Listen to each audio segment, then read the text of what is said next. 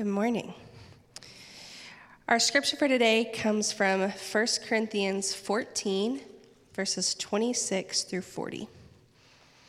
The word of God speaks to us. What then, brothers? When you come together, each one has a hymn, a lesson, a revelation, a tongue, or an interpretation. Let all things be done for building up.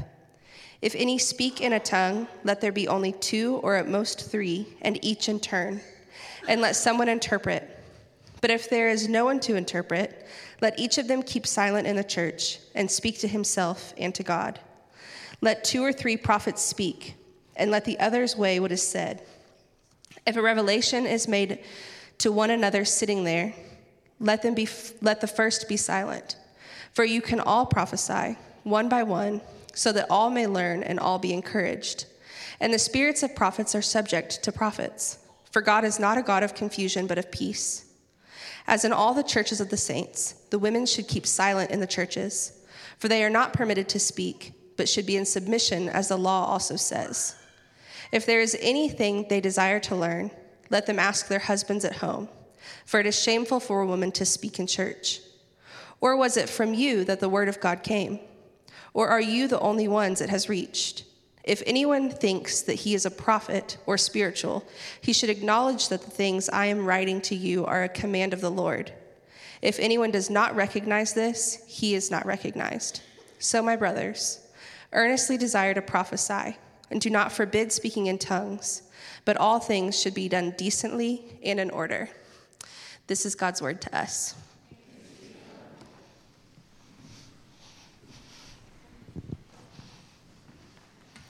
Well, good morning, everybody. You feel the weight of it too? I feel the weight of it. I just like the record to show that I got to preach the love chapter, 1 Corinthians 13 on Mother's Day. And apparently I was not grateful enough for that passage because now I get to preach this on Father's Day. So it comes back around, I guess. But I'm not even in the mood to joke about it because I'm eager for us to benefit from God's word here. I trust God's word, and God has good gifts to give us in this passage. And I just want to ask you to hang on with me for a second because there are good and right reasons why some of you are horrified when you hear this or this sounds like a needle scratching across a record. I actually think God has way bigger gifts to give us in this than you might think, or God's telling us something different than you might be inclined to believe, or you might be afraid that this is saying. So let's just submit ourselves to God's word and ask him to speak. Let's pray together. You can pray for me as I pray for you. God, help us. On the day where we celebrate our natural fathers, we actually need your fatherly leadership. We need your authority. We need your strength. So we ask that you would come and father us. We don't just celebrate fathers in a nuclear family. We are your family, and so we get to live together as brothers and sisters, and we get to journey as a new family of God. Speak to us, help us learn, help us grow, make our hearts receptive and hospitable to your word, and give us faith and courage to respond to it, I ask in Jesus' name. Amen. Okay, if you're new with us or if you've been gone for a second, for 9 of the last 10 weeks, we have been walking together through just these 3 chapters in Paul's first letter to the church at Corinth, chapter 12, 13, and 14. And we've been talking together about the miraculous gifts of the Holy Spirit. And we haven't just been talking, we've been wrestling, and people have been asking really good questions, and people have been naming fears, and we've searched the scriptures together. And from all the conversations I've had, we have grown. We've grown deeper. We've grown more confident in God's word. Some of you have taken steps where you're like, man, I used to believe this. Now I believe this. All of us have had to reckon with the world that we were raised in, whether we were raised outside the church or whatever family inside the church we were raised in. There's been growth and joy in the midst of this. And for those of you that got to participate in it, our community groups had the last 3 weeks of prayer ministry training, just in really practical, small, non-threatening ways, asking God together, how do we walk in these gifts together? How do we take these words and apply them? And now today we are ending this section. I mean, Paul's on the verge of closing this whole letter out. In chapter 15, he's going to move to talk about the resurrection of Jesus, around which every single thing we do is built. And today, he closes our section of chapters 12 to 14 in a really abrupt way. Look with me at chapter 14, verse 26. He makes it clear that we're concluding a section. He says in verse 26, so what? What's the point? What's the deal? The what then, brothers, is him saying, all right, we've spent a lot of time talking about these gifts. What do we do? What's the point? How do we walk this out together in community? And what I love is, if you look at verse 26, after his so what, he begins, and it's worth pausing, by telling us that when we come together, each one of us has a hymn, a lesson, a revelation, a tongue, or an interpretation. That language there is basically Paul saying, hey, family, we need to understand that the gathering of the church is way more like a potluck where everybody's trying to bring something to bless others than it is a program that I come and sit and watch other people perform and then evaluate it. Paul actually functions from the assumption that we are coming together holding something to offer. Now, when we have a church of more than 15 people, that offering is probably going to be distributed one by one or personally face-to-face, less from a podium. But Paul operates from the assumption that our gathering together is us collectively coming together as the family of God with gifts to give to the family of God, to bless the family of God.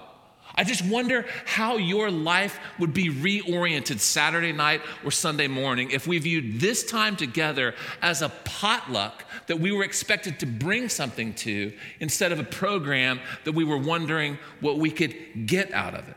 Paul says, bring your gifts together when you gather, and the purpose for bringing the gifts, look at the second half of verse 26, is very clear.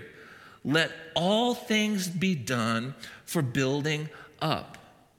Paul says, everything that you do when you gather together, the purpose of it is the edification, the building up, the encouraging, the strengthening, the deepening of the body of Christ. Let everything you do be done for building up.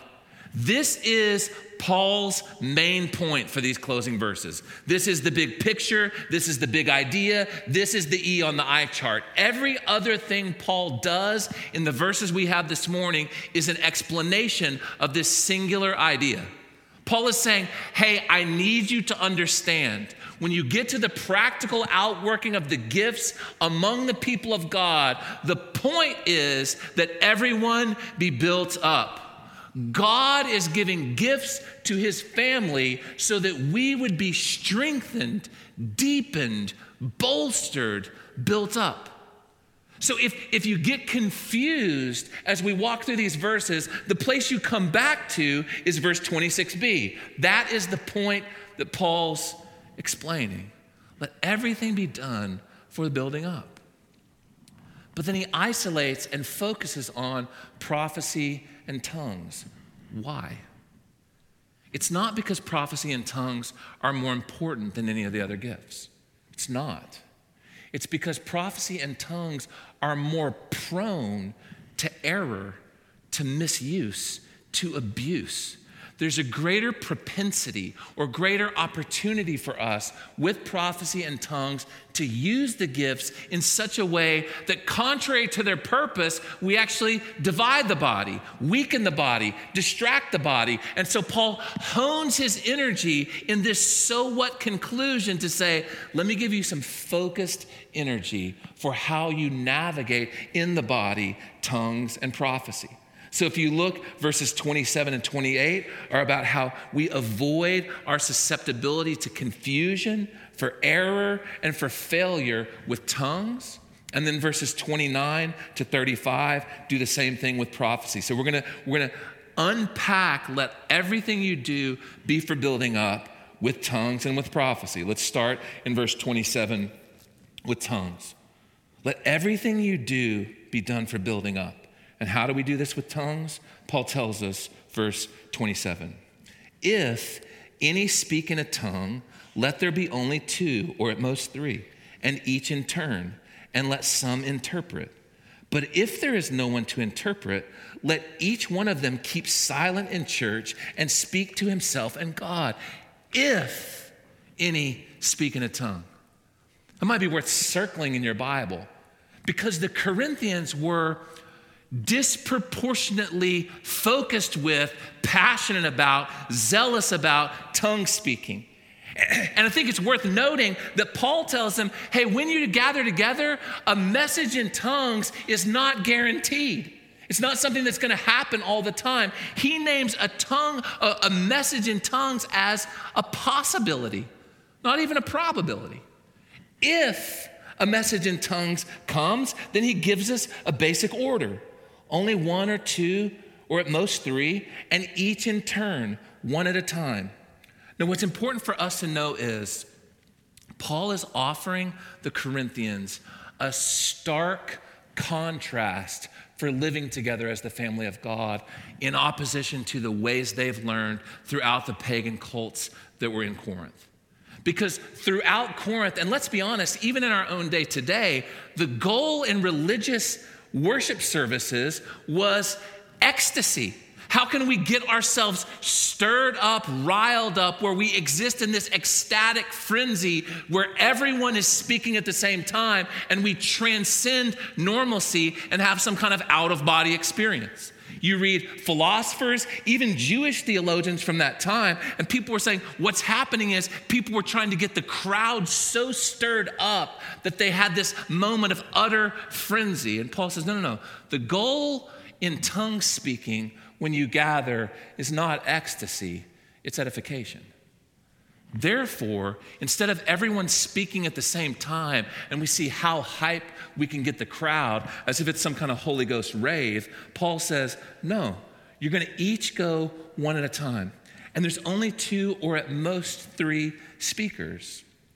I mean, like, we've seen not just like in the religions in Corinth, but some of you were raised in Pentecostal churches where even in Jesus' name, this was the program and the pattern. We reach a place in the service where now we're going to stir up the body and we're going to try to see how much energy we can create in the body, and then we're going to rank the day by how much energy was produced. And Paul said the goal isn't energy, the goal is edification. The goal is not ecstasy, the goal is edification. How can we steward what God supplies to us so that everyone is built up by it? And so Paul says there is an order for things. And if someone were to pray publicly in tongues, because Paul's already said, hey, if you pray in tongues, that's fine. Do it privately and talk to yourself and God and edify yourself as you commune with God. But if God appoints a tongues message for the body corporately, then it has to be interpreted. Because someone can't just stand on stage and speak something to you that you don't understand in any way and you be edified by it. So Paul says, if there is to be a message spoken publicly, it must be interpreted. And if there's not an interpreter, Paul says, keep it to yourselves.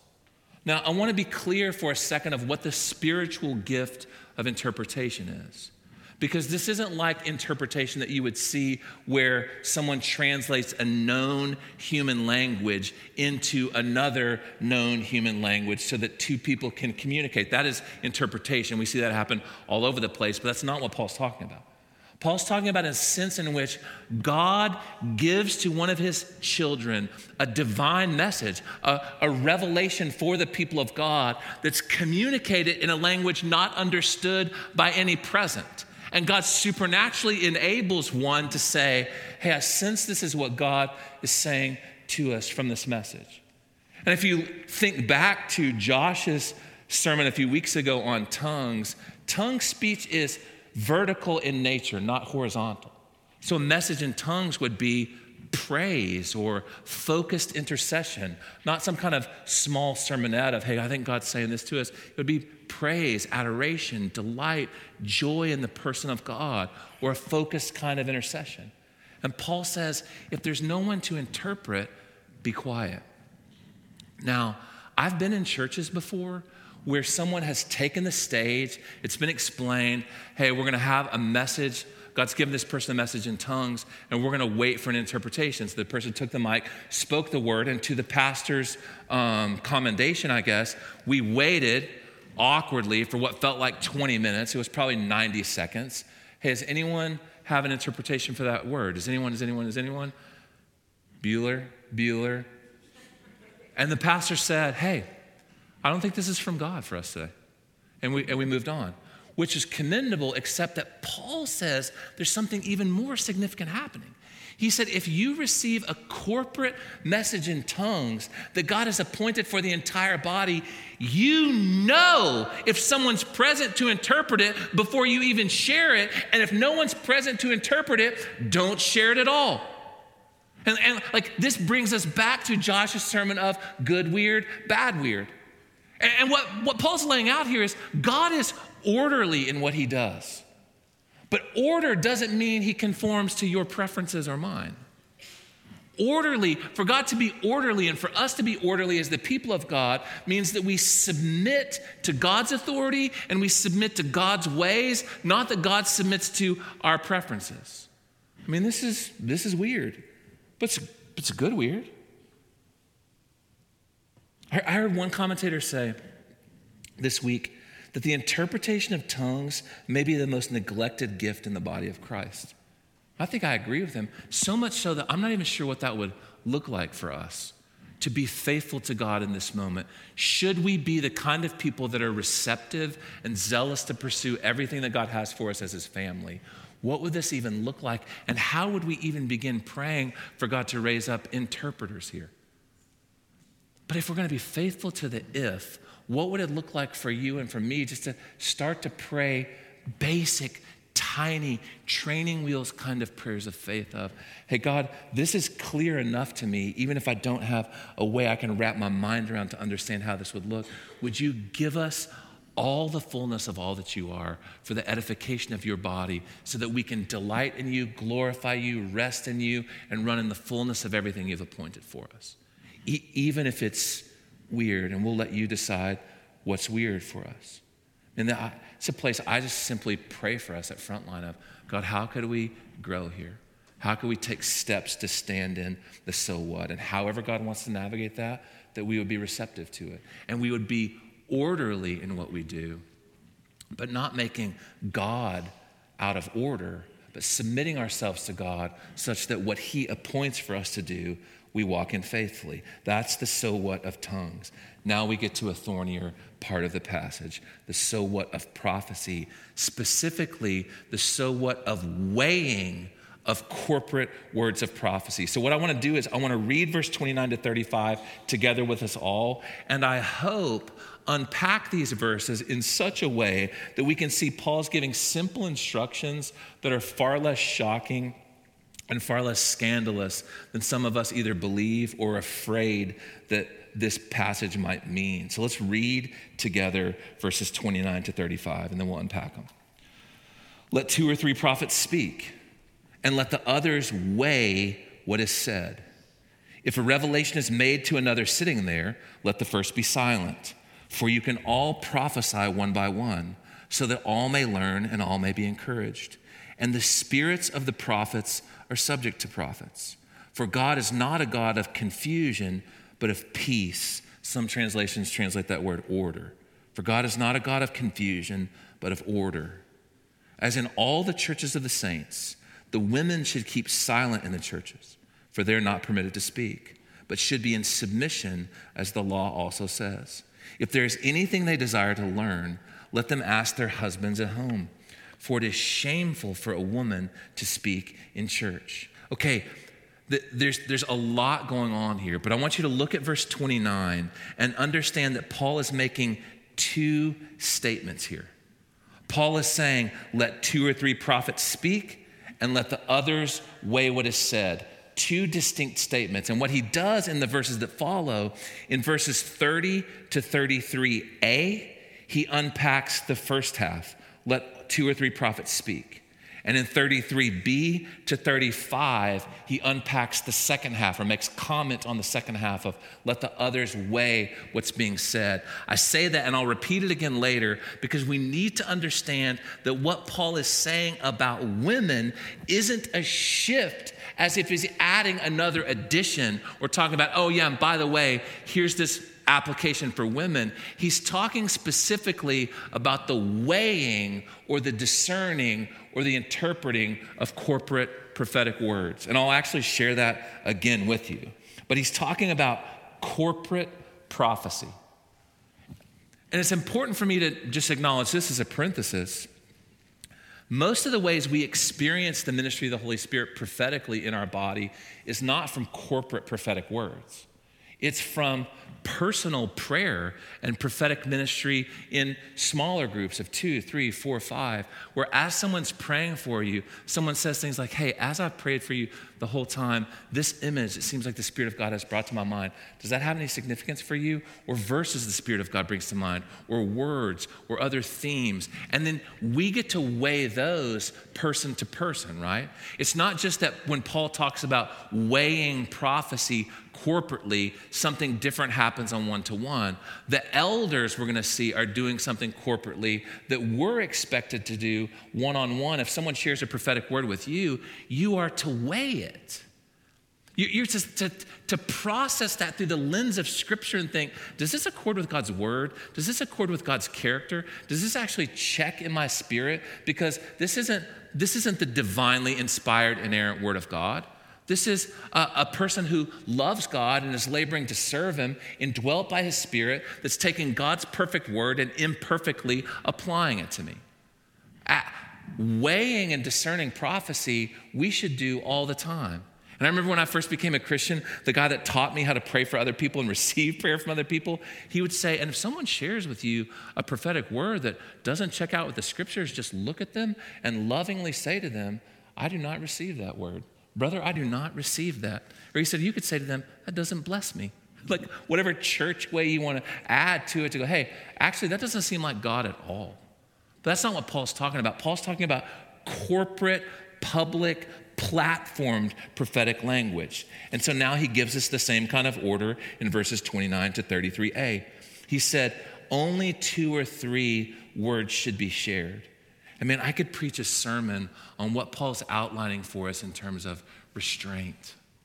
There is this tendency I have when I experience God giving gifts to his people to bless other people, where I'm like, why would we stop? Let's go till 3 o'clock in the afternoon. Let's just run through the next service. Let's keep going. But God loves us enough to say, hey, you get me face to face for eternity. When you're gathered together, there should be things done orderly, even for time's sake. I'm thankful for the restraint that's offered here. 2 or 3. They should go one at a time. There's a prophetic etiquette, Paul says, that should be in place, where if someone's sharing a word and someone else receives a word, that the first person can be quiet and let this other person go, which again is in contrast to the pagan prophets that the people of Corinth would have known, where people would just stand up and blurt out ecstatic speech as if you quiet this person down, you're going to quiet the Spirit of God. Paul says, no, the spirits of the prophets are subject to the prophets. You can't scare the Holy Ghost away. You can actually receive gifts from the Holy Spirit and then wait to share them at an opportune time. What Paul's doing is he's saying, hey, there's an orderliness about what God desires. He wants to bless and build up his body, and he wants the administration of his gifts to be coherent, not chaotic. He wants the goal to be edification, not ecstasy. God is orderly, but order is not God. And when it comes to prophetic words, just like tongues, order or peace in the body isn't God conforming to my preferences. It's me and you submitting to God's authority and to his preferences. Okay, now we come to the point of verses 33b to 35, which is the gulp in so many throats, or the elephants in the room. And I want you to understand again, if you look back to verse 29, Paul's making 2 statements. Let 2 or 3 prophets speak, and let the others weigh what is said. In verses 30 to 33a, Paul provides commentary on the first statement. In verses 33b to 35, he provides commentary on the second statement. And I want to say that because it's important for us to understand that Paul is making very specific instructions to women about how prophecy is to be weighed in the corporate gathering, not general statements to women about their participation in the worship service, generally speaking. Let me say that again. Paul is making very specific statements about how women are to participate in the weighing of prophecy, not general statements about how women are to participate in the worship service at all. And let me just read to you. This is a paragraph from Kathy Keller's really helpful short book entitled Jesus, Justice, and Gender Roles. She says this in the opening of her book. The charge of misogyny against Paul is unsupported even by a casual reading of the New Testament. Paul worked alongside women, deputized them to carry his letters, established house churches in their homes, and expected them to be full participants in the body of Christ with the gifts of the Spirit. Sadly, many people do not take time to make even a casual study of the words and deeds of Paul. So this charge, so easily disproven, lives on among the biblically less literate. Kathy Keller says, if you just listen to Paul, you'll understand almost immediately that Paul is not a misogynist. Paul's not trying to quiet women, subjugate women, put women down. He's actually calling men and women to operate in their uniquely glorious design to serve God's purposes on the earth together. Hey, but I understand. If you're in this room and you're like, man, that is not the way I've experienced this text. I have other reasons to believe that Paul's doing weird things here. I understand it. I get it. And I have seen the church fail in clarity and fail in love and fail in execution of both clarity and love so many times that it makes sense to me why you're leaned back. I mean, in the 9, I watched heads hang and never come back up when we got to this portion of the text. But I'm actually really confident that even if it's awkward, God has really clear and beautiful gifts to give us here. But some of you are going, well, man, if you go back to chapter 11, verse 5, God's told women they can pray and prophesy in the church. And now we come to verse, whatever of chapter 14, and Paul says they can't even speak at all. What gives? I get it. Except for the fact that Paul 2 other times in our passage has told groups of people to be silent. This isn't the first time that he says, hey, and these people should be silent. He said to 2 other groups that they should be silent. Look with me at verse 28 of chapter 14. Paul says, hey, if God's given you a message in tongues, but there's no one to interpret, be quiet. And I don't think any of us are inclined to say, wait a minute, are you trying to tell me that if that person who speaks in tongues can never speak again ever in any other place in the church? No. Paul's saying in that moment, take the message that you believe God's given you, but lacks a proper outlet for it to be expressed, and remain silent. He says the same thing to people that had corporate prophetic words in verse 30. If a revelation is made to another sitting there, let the first be silent. Which, by the way, in verse 28 and in verse 30, in each of these groups, based on what Paul's done in chapter 11, women are presumed to be in these groups. So it's like, hey, church, men and women, if you believe God's given you a message in tongues, but nobody's there to interpret it, keep silent. Hey, church, men and women, if God's given you a word of prophecy to share with the body and he gives someone else a word, defer to them and be quiet. Let them talk. And now as he talks about the weighing of corporate prophecy, he says, hey, women, in this place, be quiet. Not comprehensively, not totally, but he says when it comes time to weighing, hey, is this what God says? Does this accord with God's word? Be quiet. And listen to what Kevin DeYoung says to explain this in his book, Men and Women in the Church. He says, the command for women to be silent must be understood in context. Just as the command for the tongue speaker to keep silent does not forbid him from ever saying anything in the church, so the command for women to be silent does not assume that in all situations women cannot speak. The explicit situation in which women must be silent is where prophecies are being evaluated. Such evaluation would have involved teaching and the exercise of authority over the prophets, two activities Paul consistently denies to women. If women have questions regarding the weighing of prophecies, they should ask their husband at home, lest they violate the principle of submission and disgrace themselves. Okay, a couple of things worth noting even there. When DeYoung says that Paul excludes teaching and the exercise of authority to women, what's assumed here is that Paul is looking to male elders to govern the church in this place. When it comes to arbitrating between different doctrines, making ethical decisions on the Word of God, this is an activity that God has appointed for elders. You can read the qualifications for elders in 1 Timothy 3 and in Titus 1, and we have elders at Frontline. And this is one of those places where God says, hey, I've appointed men and women in the church for all kinds of purposes. And I've appointed that elders be limited to males, to qualified males. And we have men that are leading as elders in this church. So we don't have to read this passage and go, well, how would we even figure that out? There's actually elders in our body that God has ordained and we have acknowledged to say, well, these are the men that God has appointed to lead our body. And then we have processes whereby we don't even have to get ourselves in a place where a prophetic word would be shared from a pulpit and then, Dylan or someone else, Phil, would have to come up and go, actually, we're going to have an awkward moment because that's not from the Lord. I was in a church one time when someone just came up and took the mic and shared a prophetic word that was not congruent in any way with Scripture. And the pastor, who was somewhat of a comedian, yelled from the back of the room, "Thus saith the Lord, that wasn't me." And then he walked up to the front, and in this awkward moment had to say, man, brother, I love you, I bless you, I thank you for wanting to bless the people of God, but here's why that can't be from the heart of God. It actually is opposed to the word of God. Well, that's a moment Paul says, hey, when it comes time to weigh prophecies, the elders are to do that. And it's not to mean women can't speak at all. It means that when it comes to weighing prophetic words corporately, which we do as elders before they even come to the stage.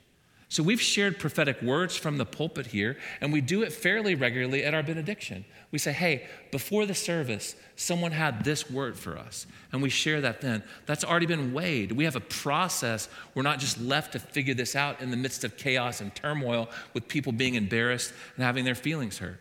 Which if you're in this place and you sense that you have a word that God has given you to bless and build up, because remember, that's the goal, all the body, find a pastor and share it with them. And they have a process where they're either going to text message the person that's responsible for the benediction that day, or there's a way in which that can be weighed and prayed through in the moment. But that's what Paul means. And Paul actually anticipates a problem at Corinth, where the women at Corinth could say, hey, we get it.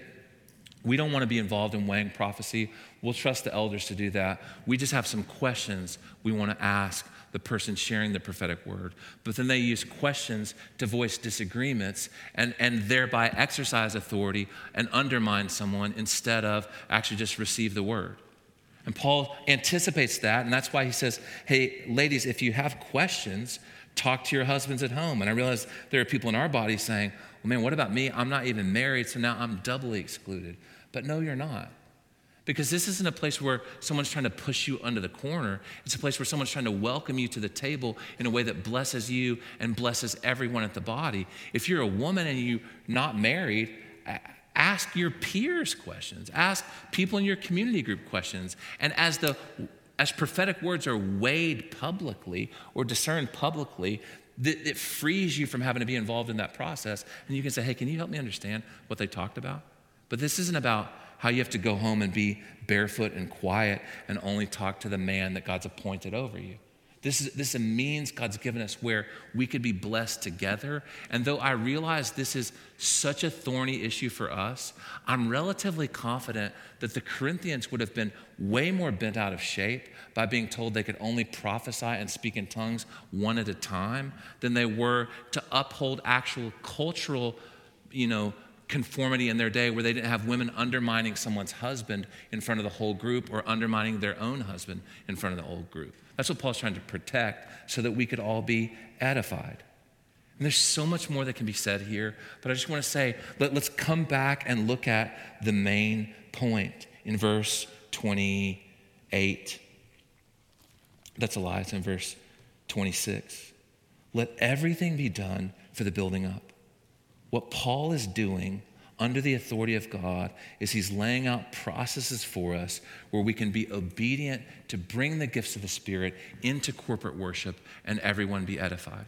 And this is a place of like, well, man, that doesn't sound orderly at all. It sounds oppressive. Well, again, order doesn't mean my definition or my preferences. Order means submission to God's authority and God's protocols so we can walk together and receive everything he has for us, even if it is outside of what we think is normal.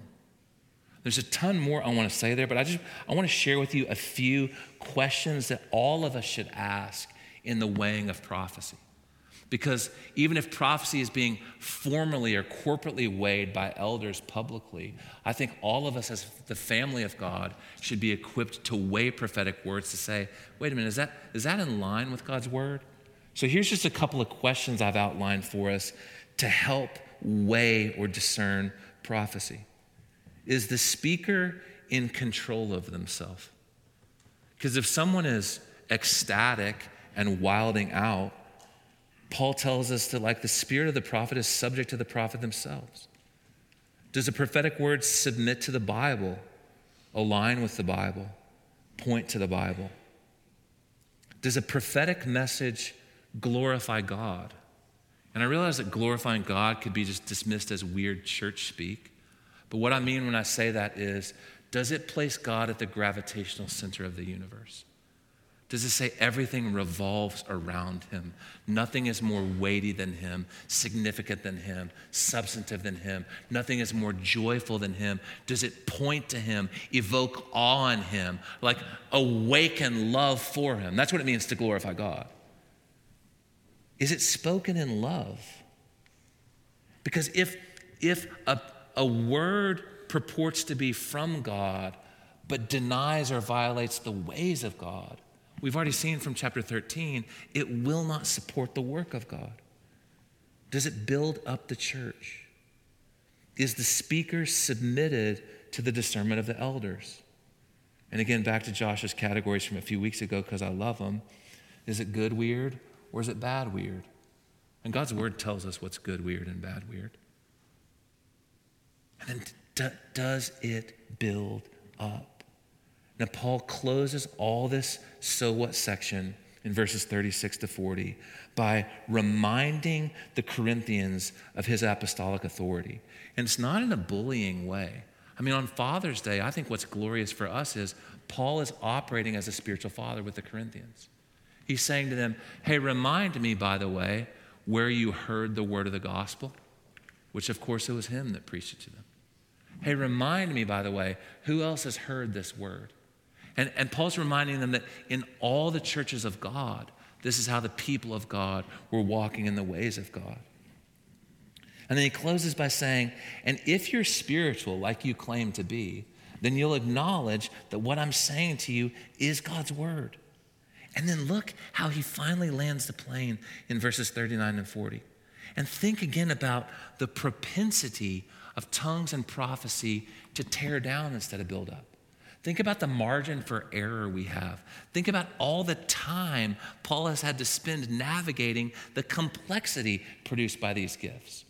You think if Paul is a pragmatist, he'd go, hey, you know what? At the end of the day, let's just not do this. Let's wait for Jesus to come back, do your thing, and we'll sort this out later. No, in light of all the potential for problems, Paul says, earnestly desire these things. So, my brothers and sisters, earnestly desire to prophesy and do not forbid speaking in tongues, even though they cause problems, even though they cause discomfort. Because notice, Paul doesn't say that God is not a God of chaos, but a God of comfort. He's a God of order, his order. And sometimes his order is uncomfortable. But I promise you, his order always blesses. His order always builds. His order is always good. So my question for us is, as we bring this season in the pulpit to a close, how do we put gasoline on the fire of this season of our faith and our life together as the people of God? How can we look back as Frontline Church 2 years, 5 years, 10 years from now and talk about the ways in which our practices have been brought under the rule and reign of God as a result of this time in the Word of God? Pray with me. Jesus, thank you for your word. Father, thank you for your word. Holy Spirit, thank you for your word, for your presence, for your gifts. And Father, would you help us navigate the gifts of your Spirit in such a way that brings honor to you and to your Son? I've been gripped all week long thinking about how the Corinthians loved the pursuit of the gifts to the neglect of loving other people. And I've been gripped, God, how in my own life, I love my own comfort to the neglect of pursuing the gifts and to the neglect of loving other people. Would you drive out anything from us that displaces love for you, for your name, for your word, for your will, for your works? God, would you conform us as your sons and daughters to your word? Would the miraculous gifts of the Holy Spirit be one of the primary ways we see our burden as a gender-redeeming church fulfilled and embodied? That the gifts of your Spirit would draw men and women together, not drive us apart. And Jesus, you are the supreme Lord over all that. So help us. Help us to hold fast to your word. I pray in your name, living Jesus. Amen.